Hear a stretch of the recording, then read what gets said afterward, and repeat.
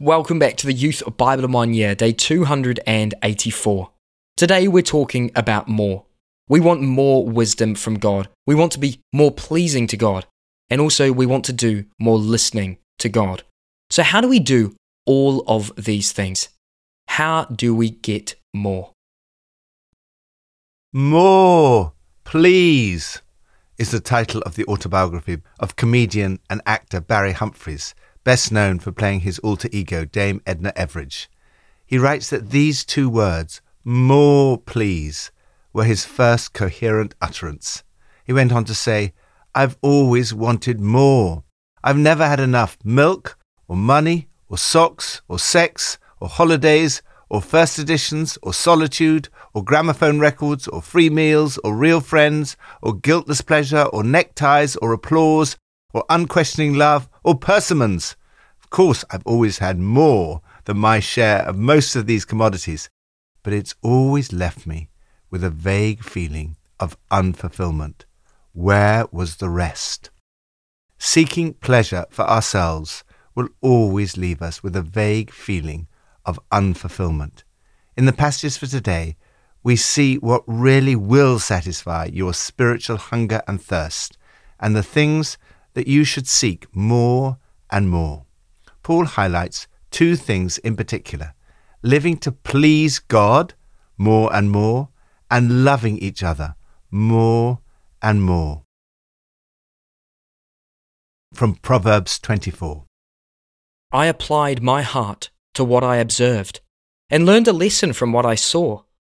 A little sleep, a little slumber, a little folding of the hands to rest, and poverty will come on you like a thief, and scarcity like an armed man.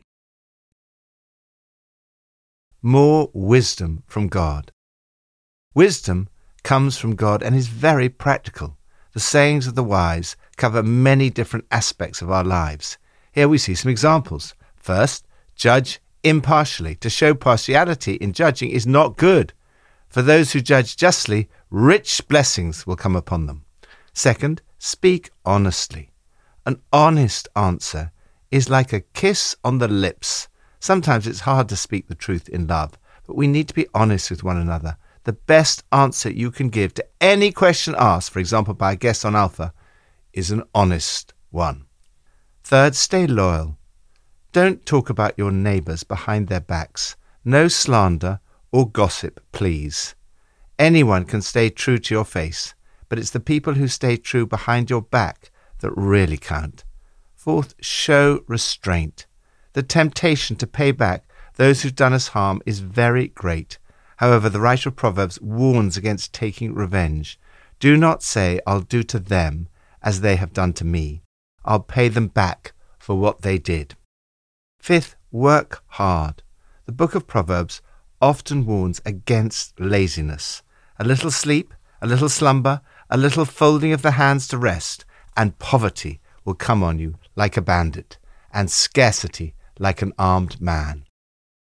Lord, help me to grow in wisdom, in impartiality, honesty, faithfulness, restraint, and industry, so that more and more I may live a life that pleases you.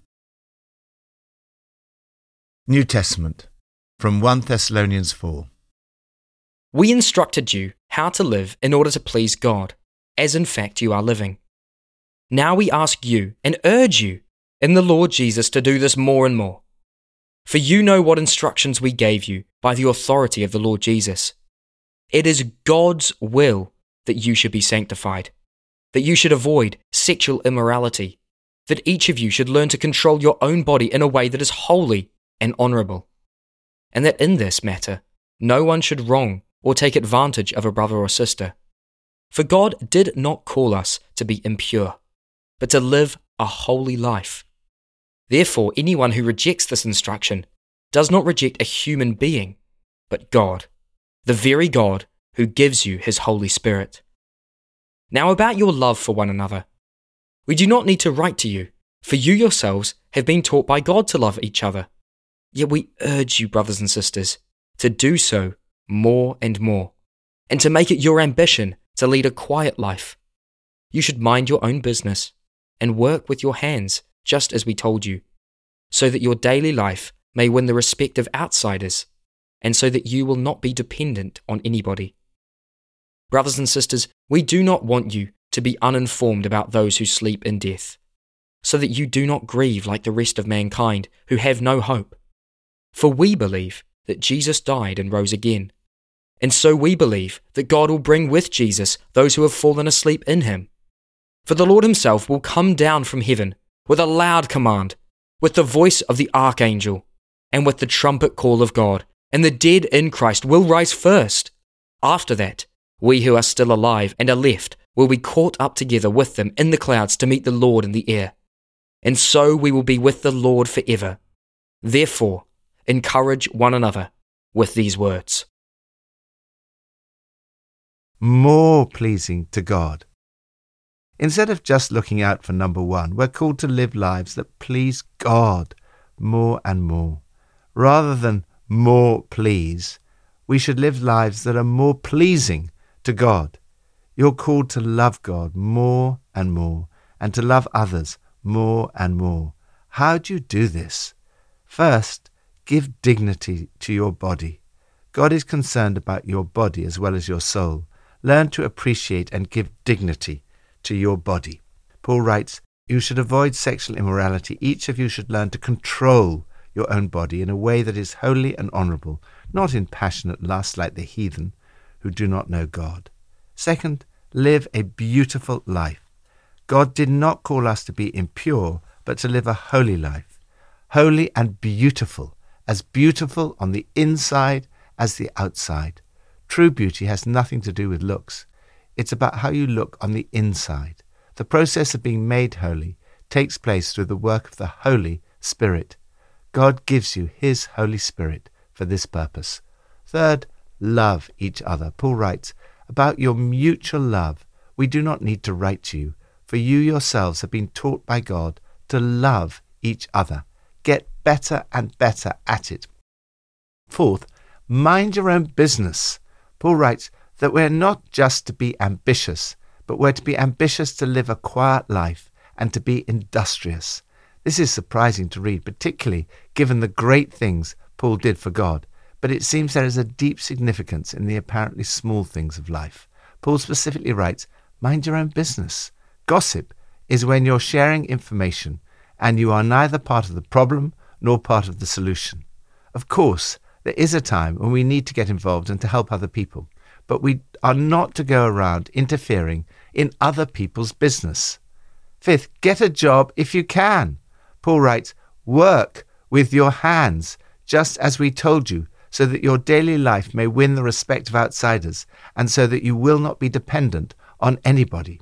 For some, such as stay-at-home parents, their work is in the home. Others work outside the home, earning money to support their family.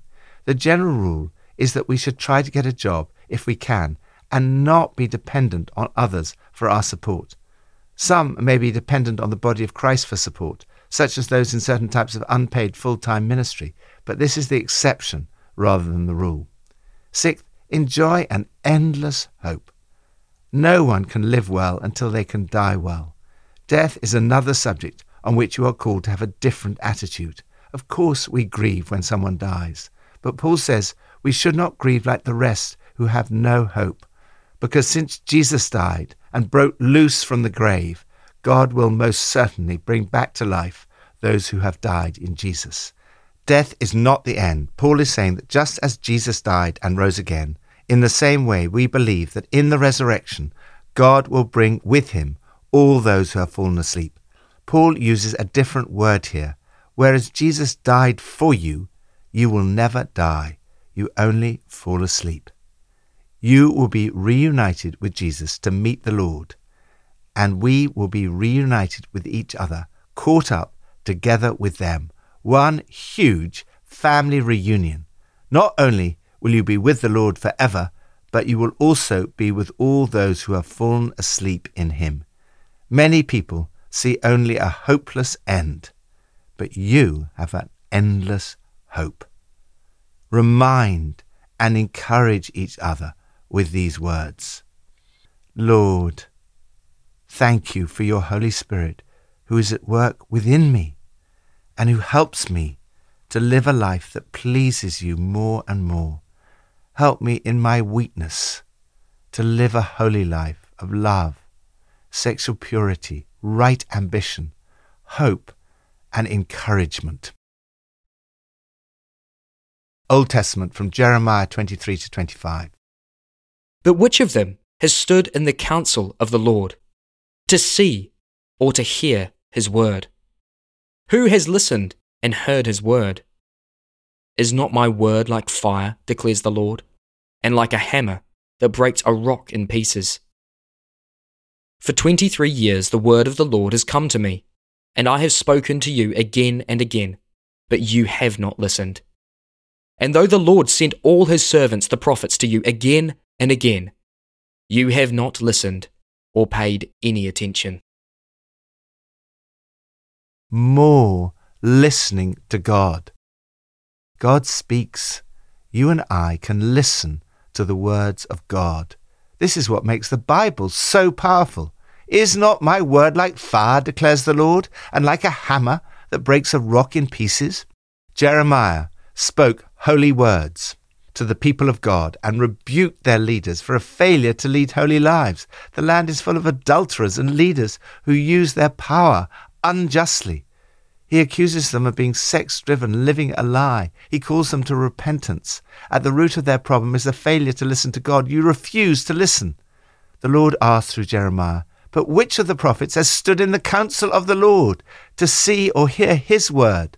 Who has listened and heard his word? I never sent these prophets, but they ran away. I never spoke to them, but they preached anyway. If they have bothered to sit down and meet with me, they'd have preached my message to my people. If you hear the words of God and speak them out, you will have a very powerful impact. But you prophets who have a message from me, tell it truly and faithfully. Isn't my message like fire? Isn't it like a sledgehammer busting a rock? The words of the Bible are so powerful, like fire and like a hammer that breaks a rock to pieces. The more I study it, the more it breaks the rock of my heart, and the Holy Spirit works a process of transformation and sanctification. Lord, help me to spend more and more time listening to and hearing your words, and to live a life more and more loving, holy, and pleasing to you. Pippa adds, in 1 Thessalonians 4 verse 11 it says, make it your ambition to lead a quiet life, to mind your own business, and to work with your hands. It is rather a busy day for a quiet life, but I'll do my best. Let's pray. Lord, thank you that you give me wisdom. Thank you that you give me the knowledge to be pleasing to you. But Lord, sometimes I struggle to listen to your words. Sometimes they're hard to hear, and sometimes I can't hear them at all. Help me to listen to you more. Help me to listen now. Would you speak to me now? Come, Holy Spirit.